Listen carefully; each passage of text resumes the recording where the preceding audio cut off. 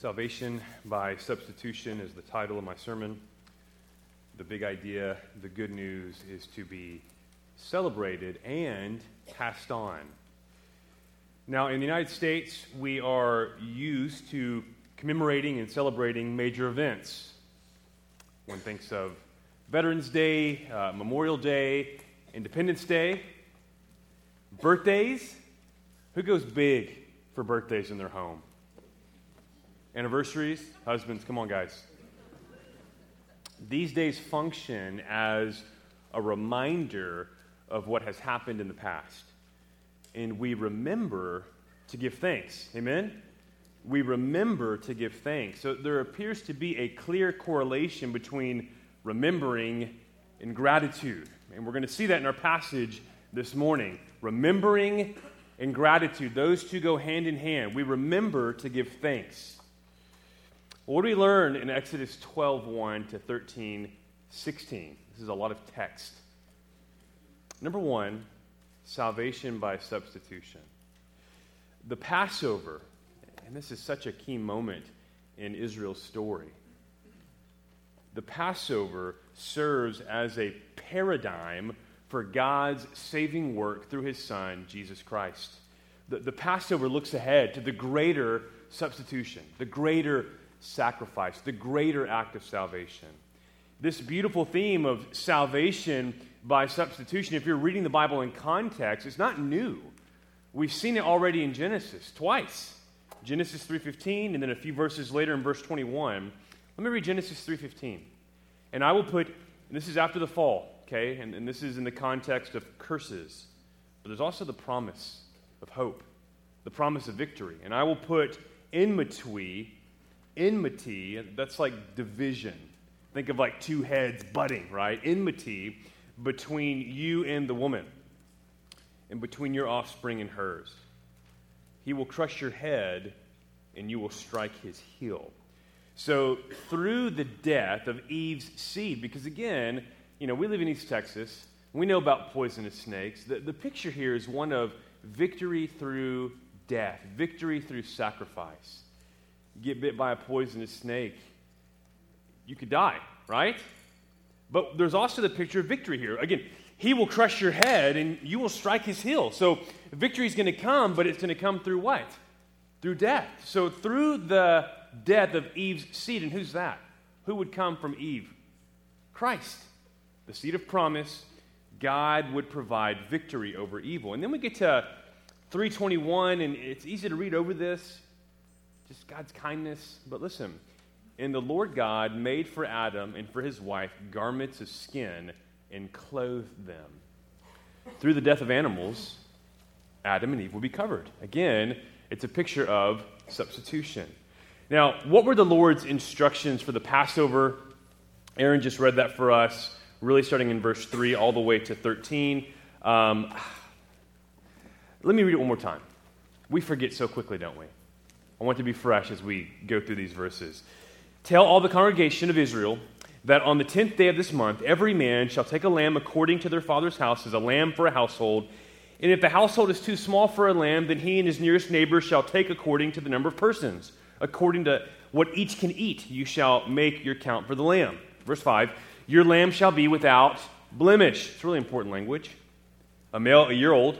You may take it from the sheep or from the goats. And you shall keep it until the 14th day of this month, when the whole assembly of the congregation of Israel shall kill their lambs at twilight. Then they shall take some of the blood and put it on the two doorposts and the lintel of the houses in which they eat it. They shall eat the flesh that night, roasted on the fire, with unleavened bread and bitter herbs they shall eat it. Do not eat any of it raw or boiled in water, but roasted, its head with its legs and its inner parts. And you shall let none of it remain until the morning. Anything that remains until the morning you shall burn. Verse 11. In this manner you shall eat it with your belt fastened, your sandals on your feet, and your staff in your hand. And you shall eat it in haste. It is the Lord's Passover. For I will pass through the land of Egypt that night, and I will strike all the firstborn in the land of Egypt, both man and beast. And this is an important line. And on all the gods of Egypt I will execute judgment. I am the Lord. The blood shall be a sign for you on the houses where you are, and when I see the blood, I will pass over you. And no plague will befall you to destroy you when I strike the land of Egypt. Now, what stands out in these verses? Just a few quick observations. Verse 5, your lamb shall be without what? Blemish. What is the purpose of this particular instruction? We know that an animal with a split ear or a blind eye tastes just as good as an animal without, right? Come on now. Doug Stewart notes, and this is helpful, thus the reason for demanding perfection rested not on the quality of the meal, but in the symbolic purpose. The animal served as a reminder of the eventual deliverance that a perfect God perfectly provided for his people as a part of the process of making them holy like himself. Here's the really good part of the quotation. Proper relating to God requires perfection. Proper relating to God requires what? Perfection. The Passover lamb pointed to the perfect substitution to come. Verse 6, and you shall keep it until the 14th day of the month, when the whole assembly of the congregation of Israel shall kill their lambs at twilight. Now, this detail is so easy to overlook, but it's worth a pause. So let's pause. Each family was to function in a priestly role. And this is later seen in Exodus 19:6, where the Lord declares of Israel, and you shall be to me a kingdom of priests and a holy nation. God's people were to be a priestly people.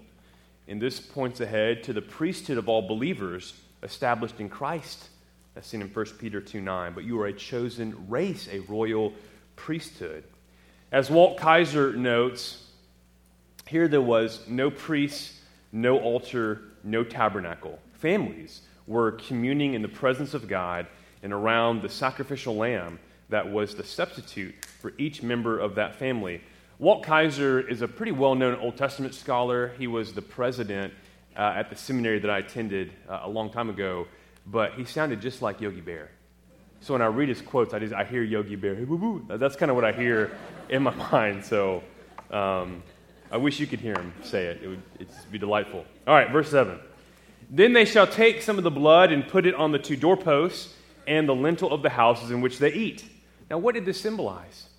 Not that a Hebrew family dwelled in this particular home, but more importantly, that sinners dwelled in this particular home. Sinners that looked to the grace of the Lord and his merciful provision of a substitution.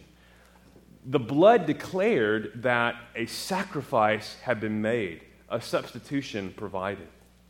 Verse 8, they shall eat the flesh that night, roasted on the fire with unleavened bread, and bitter herbs they shall eat it.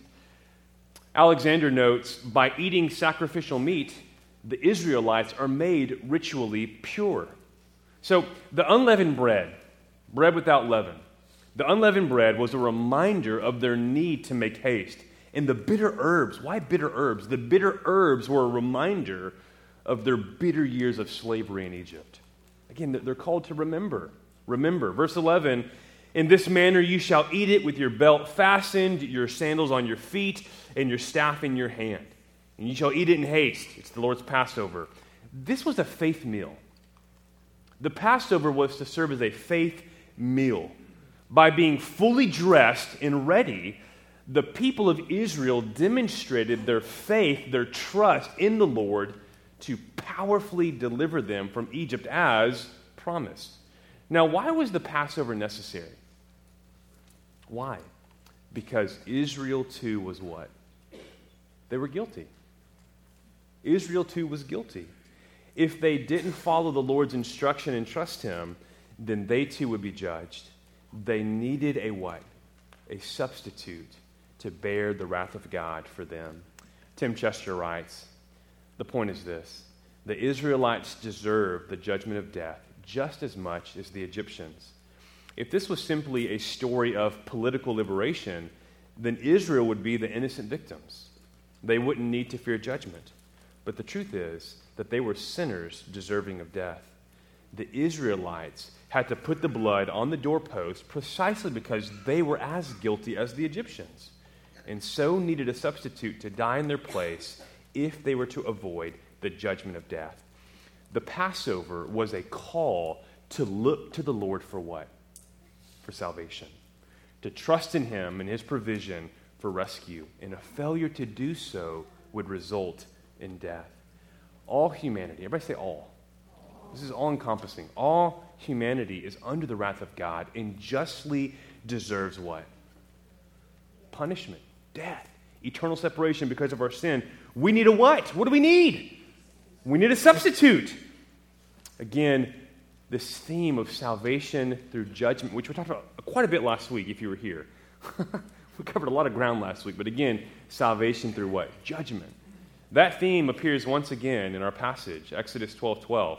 For I will pass through the land of Egypt that night, and I will strike all the firstborn in the land of Egypt, both man and beast. We've heard that. And on all the gods of Egypt I will execute judgments. I am the Lord. Kaiser one more time, and so just imagine Yogi Bear. Indeed, even all the gods of Egypt, verse 12, will be judged by this final plague of God. Obviously, this is really cool. Obviously, he writes, those deities whose representatives were linked with beasts were dealt direct blows. The bulls, cows, goats, jackals, lions, baboons, rams. Now imagine, this really happened, by the way. This really happened. This is not myth. I hope you realize this really happened in time and space. So these animals just died. I mean, can you imagine the smell and the sight and the sounds? The bulls, the cows, the goats, the jackals, the lions, baboons, rams, etc. With the sudden death of these sacred representatives, there could be little doubt that it would be interpreted as a direct blow to the gods of Egypt themselves. They gone. We see the need for substitution once again in Exodus 13. Let me just read a few verses here. Exodus 13, 1 and 2, and then verse 13. The Lord said to Moses, consecrate. Now this is interesting. Consecrate to me all the firstborn. Whatever is the first to open the womb among the people of Israel, both man and of beast, is mine. Every firstborn of a donkey you shall redeem with a lamb, or if you will not redeem it, you shall break its neck. Every firstborn of man among your sons you shall redeem. Now, what are we to make of these verses? God was establishing his ownership over the people of Israel. This would be seen in them dedicating their firstborn animals, and more significantly, their firstborn sons. To who? To the Lord. God is saying, it's mine, just as you are what? You're mine. Now, what did this mean for the animals? The firstborn of the animals belonging to the people of Israel was to be what? Sacrificed to the Lord. That means killed. And this process is described in Numbers 18:17. But the firstborn of a cow, or the firstborn of a sheep, or the firstborn of a goat, you shall not redeem. They are holy. You shall sprinkle their blood on the altar, and shall burn their fat as a food offering, with a pleasing aroma to the Lord. Now, this is important. There are two exceptions here. What are they? Donkeys and us. That's really funny. Think about that. First, the donkey. The donkey, I'm not going to say anything. I don't have to. The donkey was a pack animal and was considered ceremonially unclean. Therefore, they could not be used as a sacrifice. However, the donkey, like everything else, still belonged to who? Still belonged to the Lord.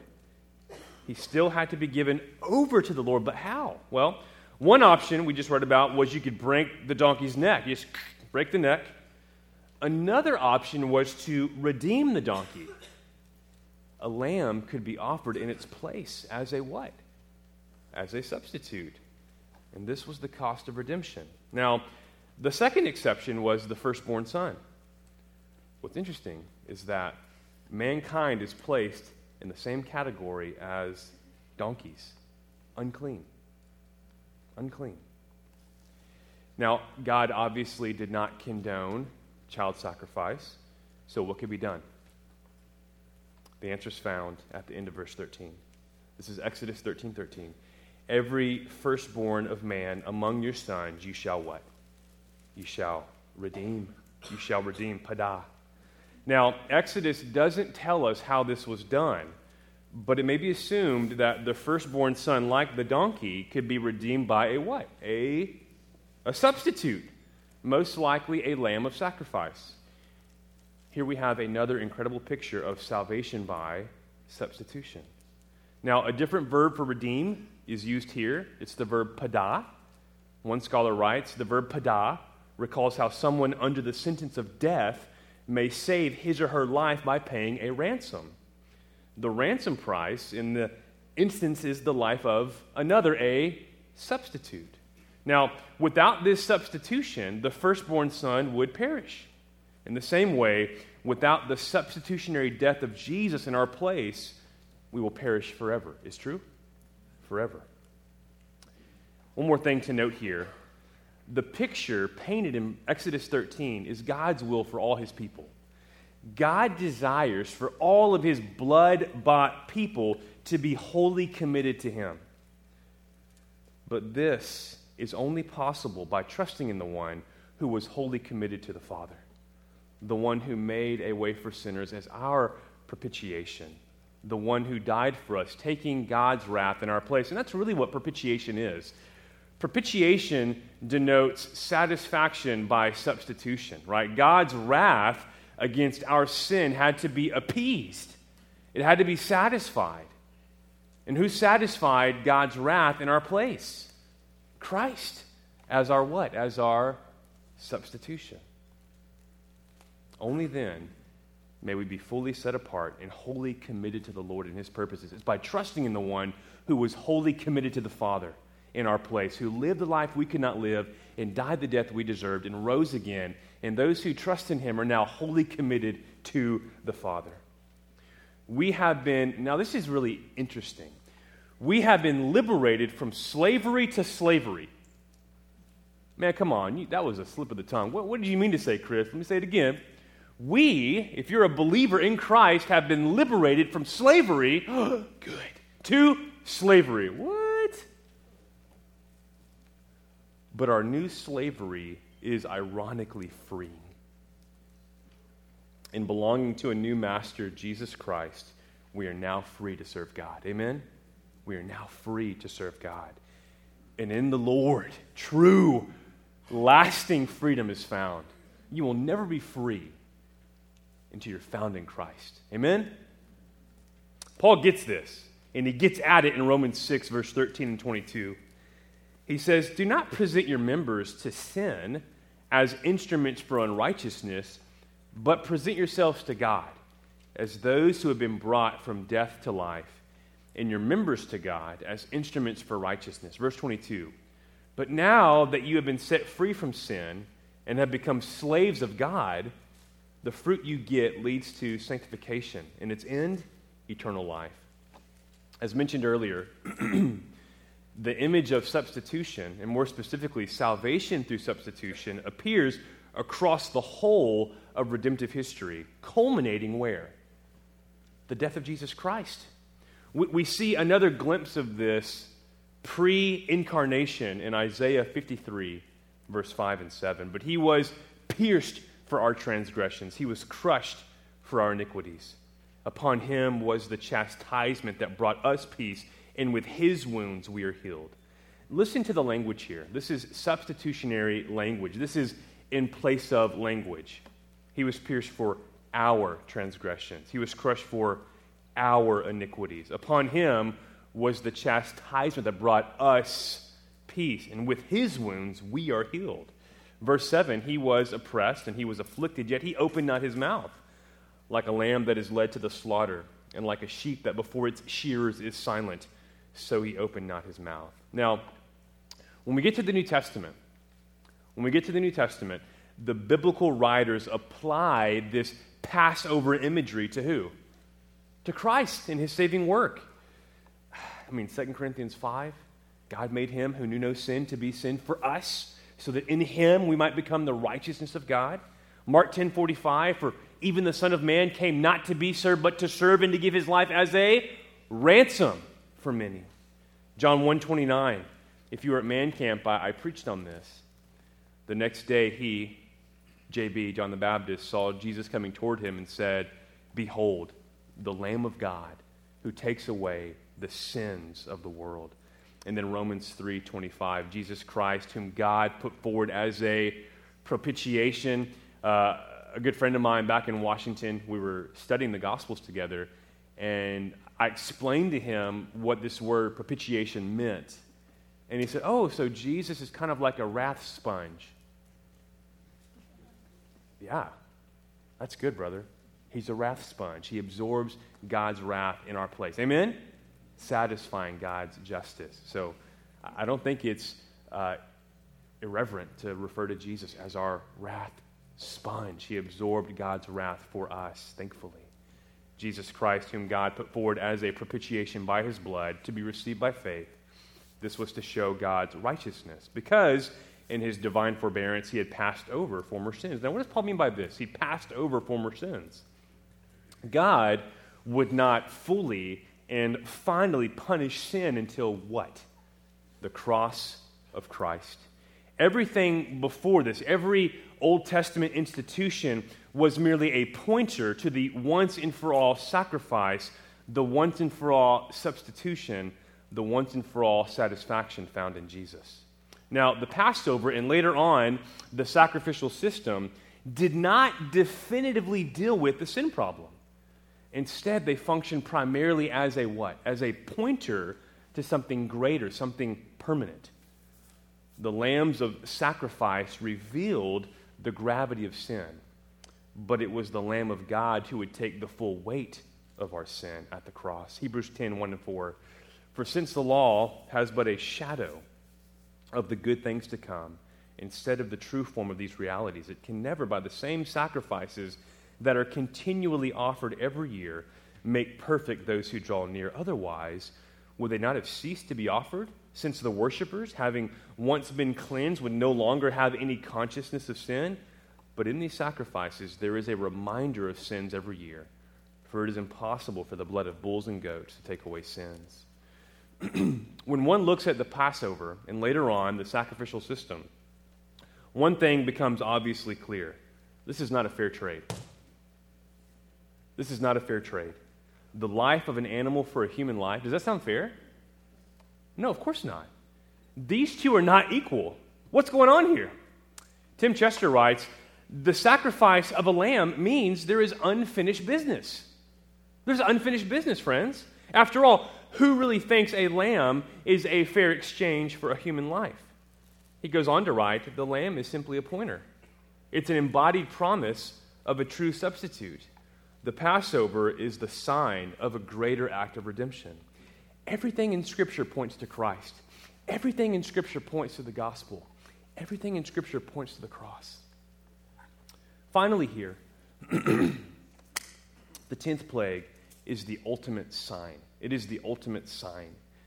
It reveals God's authority over life and death. God has the power to take life, and he has the power to what? To give life. And we see that in the ministry of Jesus. We see it when he raises Jairus' daughter. We see it in John 11 when he raises Lazarus. And most significantly, we see it in the resurrection of Christ. Amen? So salvation through substitution. Number 2, remember and celebrate. A major theme in Scripture is remembering. Why? Because we forget. We're quick to forget, right? Nehemiah 4:14, remember the Lord, who is great and awesome. It's a soapbox for me. My wife knows. My kids know. My parents know. I don't like it when people use the word awesome for anything other than the Lord. Listen, I'm just going to leave it at that. If you see me go, it's like nails on a chalkboard for me. It's just a pet peeve. I don't get annoyed by much, but man, that was so awesome. Especially, that dude is so awesome. Like, you're awesome. The rage monster and Dude Perfect, I kind of go, God is awesome. Remember the Lord, who is great and awesome. Awesome. Be in awe of the Lord and nothing else. Amen? All right, that's my soapbox. I'm stepping off. Ecclesiastes 12:1. Remember also your Creator in the days of your youth.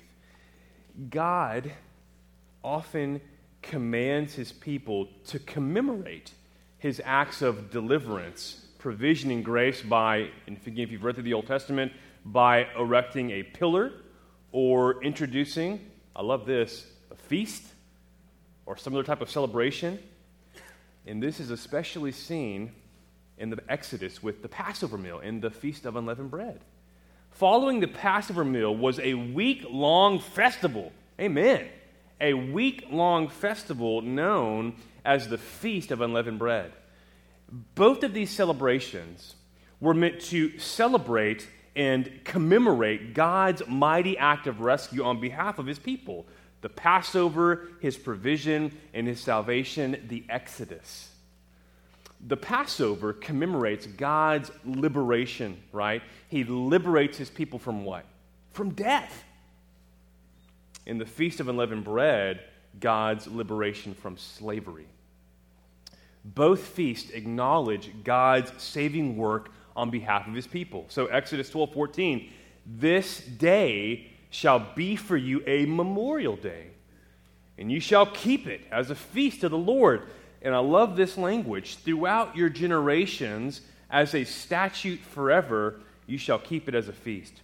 Exodus 12:17 and 18, and you shall observe the Feast of Unleavened Bread, for on this very day I brought your host out of the land of Egypt. Therefore you shall observe this day throughout your generations as a statute forever. In the first month, from the 14th day of the month at evening, you shall eat unleavened bread until the 21st day of the month at evening. Exodus 12:24, you shall observe this rite as a statute for you and for your sons forever. In Exodus 12:43-49, the Lord provides specific instructions for keeping the Passover meal. Exodus 12:47, all the congregation of Israel shall keep it.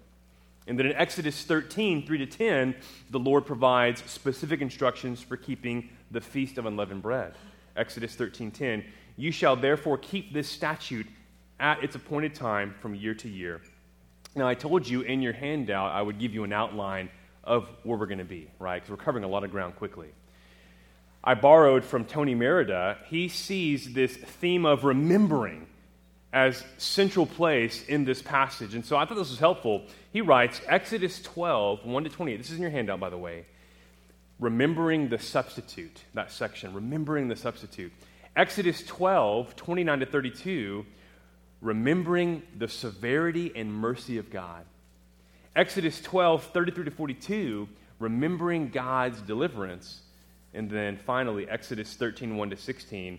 Remembering the strong hand of the Lord. Let us not forget. And we're about to see why it's important that we don't forget. But what were they remembering? What were they remembering and celebrating, and by what means? The Passover meal and the Feast of Unleavened Bread were to be programmed into Israel's annual calendar as a reminder of God's glorious salvation and provision. It was remembering through joyful celebration. And this theme fits with the overall purpose of Exodus, the knowledge of the Lord. God acts so that we might know, and so that what we not know might bring him glory. When we know things, the more we know about God, the more we'll glorify God. Does that make sense? Like, as you grow in your knowledge, I've described it this way, right? I mean, when we get saved, we hear the gospel, we trust in Jesus, we're sinners, he's the Savior, we deserve wrath, he gives us grace. We know a little bit, right? And we glorify God, but as we grow in our understanding of the Lord, and that window is kind of opened up, or those curtains are drawn back, and we see more of his character, it's more of this, glory, honor, praise. I hope that makes sense. God didn't want anyone to forget who he was and what he'd done, and this for his glory. We remember for his glory. God wants us to know, and what we know, he wants us to remember. And what we remember, it's for his what? It's for his glory. Now, why is remembering so important? What happens when we forget? Judges 2, 10-12. And there arose another generation after them who did not know the Lord or the work he done for Israel. And the people of Israel did what was evil in the sight of the Lord and served the Baals. And they abandoned the Lord, the God of their fathers, who had brought them out of the land of Egypt. Judges 3:7. And the people of Israel did what was evil in the sight of the Lord. They forgot. They what? They forgot. They forgot their Lord and served the Baals and the Asheroth. Judges 8:34, and the people of Israel did not remember. They forgot, they did not remember the Lord their God, who had delivered them from the hand of all their enemies on every side. Where do we see this in the New Testament? The importance of remembering the Lord and his salvation. The most obvious example, who was here last Sunday night? What's the most obvious example of us remembering? The Lord's Supper. Luke 22:19, and he took bread, and when he given thanks, he broke it and gave it to them, saying, "This is my body, which is given for you. Do this in remembrance of me." Jesus is saying, don't forget. Don't forget who I am and what I've done. Now, Paul himself provides specific instructions for the Lord's Supper, and this is 1 Corinthians 11, helping us to see that this was a regular practice for the early church. They gathered to remember. Why do we gather, church? To remember. And this is cool. I wrote a paper on this years ago. But the Lord's Supper, recorded in the Gospels, was what kind of meal? It was a Passover meal. It was a Passover meal. Mark 14:12, and on the first day of unleavened bread, when they sacrificed the Passover lamb, his disciples said to him, "Where will you have us go and prepare for you to eat the Passover?" Mark 14:22-25, and as they were eating, he took bread, and after blessing it, broke it and gave it to them and said, "Take, this is my body." And he took a cup, and when he had given thanks, he gave it to them, and they all drank of it. And he said to them, "This is my blood of the covenant, which is poured out for many. That is substitution language. Truly I say to you, I will not drink again of the fruit of the vine until that day when I drink it anew in the kingdom of God." What's missing in that description of the meal? We got some bread. We got some wine. What's not mentioned? The lamb. There's no mention of the lamb. Why? Jesus is at the heart of this meal, at the very center, because Jesus is the Passover lamb, the Lamb of God sent to take away the sin of the world. 1 Peter 1:18 and 19, knowing that you were ransomed from the futile ways inherited from your forefathers, not with perishable things such as silver or gold, but with the precious blood of Christ, like that of a lamb without blemish or spot. Peter makes the clear connection between the Passover lamb and the Lamb of God, Jesus Christ. Now, we must remember that during the time of Jesus, two things were going on when the Passover meal was taken by the Jews. They looked back, okay, so when they had this meal, this Passover meal, they looked back to the Exodus, God's great act of deliverance, but they also looked ahead with great expectation to what? The new Exodus to come, when God would come again to save his people. Read Isaiah 40-55 in this rescue language, right? It's full of Exodus imagery pointing ahead to the greater rescue to come. And so when the Jews would take the Passover, they would look back to the Exodus and they would look ahead to the new Exodus. And we do the same thing when we take the Lord's Supper. We look back to the cross. Amen? We look back to Christ's sacrifice, but we also look ahead to his return in the marriage supper of the Lamb. Now, this further applies to our weekly gathering as well. Why do we gather, church? We gather to remember, to commemorate, to celebrate the Savior, Jesus Christ. We gather to remember the gospel. Hebrews 10:23-25, let us hold fast the confession of our hope without wavering. We typically start with verse 24, but it begins in verse 23. Let us hold fast to the confession of our hope, the gospel.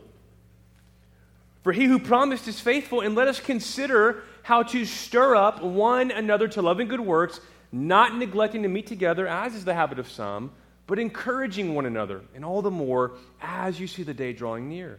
Again, here we see the importance of gathering with God's people. We gather to remember. Everybody say, we gather to remember. And don't forget. Don't forget.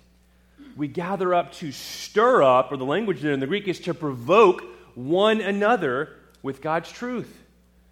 The writer of Hebrew warns, do not forsake this gathering. He knows how important this is because of what's at stake. What happens when we forget? Remember that Dennis Hopper, Bad Things, Man, Bad Things. That was like in that, maybe late 80s, early 90s. All right. 2 Timothy 2:8, remember Jesus Christ, risen from the dead, the offspring of David, as preached in my gospel. Paul is saying what? Remember. Why do we gather? To remember. And number 3, to pass on. Pass on. This theme is closely related to the last. Here we see the specific implications of remembering, commemorating, and celebrating God's mighty acts of rescue. It's so that future generations might remember and continue to pass on what God has done. Exodus 12:26 and 27. And when your children say to you, what do you mean by this service? You shall say, it is the sacrifice of the Lord's Passover. For he passed over the houses of the people of Israel in Egypt when he struck the Egyptians but spared our houses. And the people bowed their heads and worshipped. Exodus 13:8 and 9. You shall tell your son on that day, it is because of what the Lord did for me when I came out of Egypt. And it shall be to you as a sign on your head, on your hand, and as a memorial between your eyes, that the law of the Lord may be in your mouth. For with a strong hand the Lord has brought you out of Egypt. How do we pass on God's good news? How do we do it? Verbally. We speak it. Amen? We speak it to one another, Colossians 3:16 and 17. But I want to highlight one specific application that appears throughout Scripture, and that is the application of parents to their children. Deuteronomy 6:6-7, this is the Shema, which that's just the Hebrew word for listen, Shema Yisrael. And these words that I command you today shall be on your heart. You shall teach them diligently to your children, and you shall talk of them when you sit in your house, and when you walk by the way, and when you lie down, and when you rise. And I sing this to my boys every night, right? I'm not going to sing it for you. One day I might. Why is this so important that we pass on? And again, I want to talk about just the specific application of parents to their children. As we saw earlier in Judges, what happens when God's people forget to remember God's saving work? They fall back into what? They fall back into sin. Our children are the next generation. This same emphasis on passing on truth, God's truth, his rescue story, the gospel, to our children is found where? In the New Testament. Ephesians 6:4, fathers, do not provoke your children to anger, but bring them up in the discipline and the instruction of the Lord. Parents, how are you currently seeking to pass on the good news of the gospel of Jesus Christ to your children? How are you seeking to do that right now? Are you practicing regular family worship? Are you regularly opening up God's word with your children? Start today. We have some great resources. How can you grow here? I want to encourage just a simple threefold method. Read, pray, and sing. It's not hard. Start in Mark. Read 5 to 7 verses, not chapters. 5 to 7 verses. Pray about what you've read. Even ask some questions. I do that with the boys. We'll read a section from a gospel, and then I'll ask them 1 or 2 questions. And then I'll pray, and I'll have them pray in light of what we've read, and then we'll sing a song. And if you need some hymns, I'll send them to you. 4 or 5 that I recommend. So again, family worship, start today. Read, pray, and sing. So that your kids may remember. So they might know who Christ is and what he's done, and that for the glory of God. The last point is this, a new allegiance. God's people were saved to serve. No longer was their allegiance to Pharaoh. No longer were they slaves to Pharaoh. There was a transfer in citizenship. There was a transfer in allegiance due to God's mighty work of salvation. This work of salvation would result in a what? A new allegiance, a new way of life characterized by service, worship, and obedience. This is Exodus 12:27. And the people bowed their heads and worshiped. Exodus 12:50. All the people of Israel did just as the Lord commanded Moses and Aaron. Exodus 13:5. You shall keep this service in this month. What is our appropriate response to God's saving work on our behalf through Jesus Christ? Romans 12:1 and 2. I appeal to you, therefore, brothers, by the mercies of God, to present your bodies as a living sacrifice, holy and acceptable to God, which is your spiritual worship. Do not be conformed to this world, but be transformed by the renewal of your mind, that by testing you may discern what is the will of God, what is good and acceptable and perfect. What are evidences? Now think about this, church. What are evidences in your own life that you've given your allegiance to King Jesus? If we looked at your life carefully, would we see evidences that you've given your allegiance to Christ? And what would they be? How is this seen in the way you spend your time, in the way you do marriage, in the way you parent? Let's end with Paul's words in 1 Corinthians 15, 1 and 2. Now I would remind you, there it is again, brothers, of the gospel I preached to you, which you received, in which you stand, and by which you're being saved, if you hold fast to the word I preached to you, unless you believed in vain. What is Paul doing here? Do you think these believers had forgotten the gospel? Of course not. He's saying to the church, don't forget. Don't forget. Why do we repeat something? For what? For emphasis. It's important, right? We repeat things that are important. There's nothing more important than the gospel. Paul's saying to the church, don't forget. Remember the gospel. Let this event, this good news, continue to shape you into the people God wants you to be. Trust in Jesus and commit to gathering with his people for the purpose of remembering. Remembering what? The gospel. And finally, look for ways to pass on this good news to others, and this for the glory of God. What do we learn about God's character through the Passover? He's merciful and he's just. He's merciful and he's just. And what do we learn about God's character through the cross? He's merciful and he's just. He punishes sin and he pardons sinners.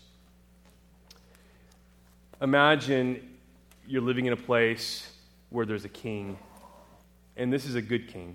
He's a benevolent king. He takes care of his people. And he's traveling. He's on tour. Okay, he's visiting all the small cities and regions to speak an important word. He has good news to bring. And the city knows, hey, next month the king's coming to our town. Invitations have gone out. Billboards have the date. I mean, everywhere you look is a reminder the king's coming. And the date finally arrives, and the town has rented out the biggest arena. It seats the whole town, essentially. And the day comes, and the king shows up, and only 2 people show up. Would the king be honored by that or dishonored? Why do we gather? Why do we gather, church? Why do we do this every Sunday? We gather for the honor of the king. And when you don't gather, what are you doing? You're dishonoring the king. We gather to remember, we gather to know, and we gather to glorify our Lord and Savior, Jesus Christ. So, and listen, this gathering is so significant. We gather for his glory. If that's all you got today, praise God. Why do we gather?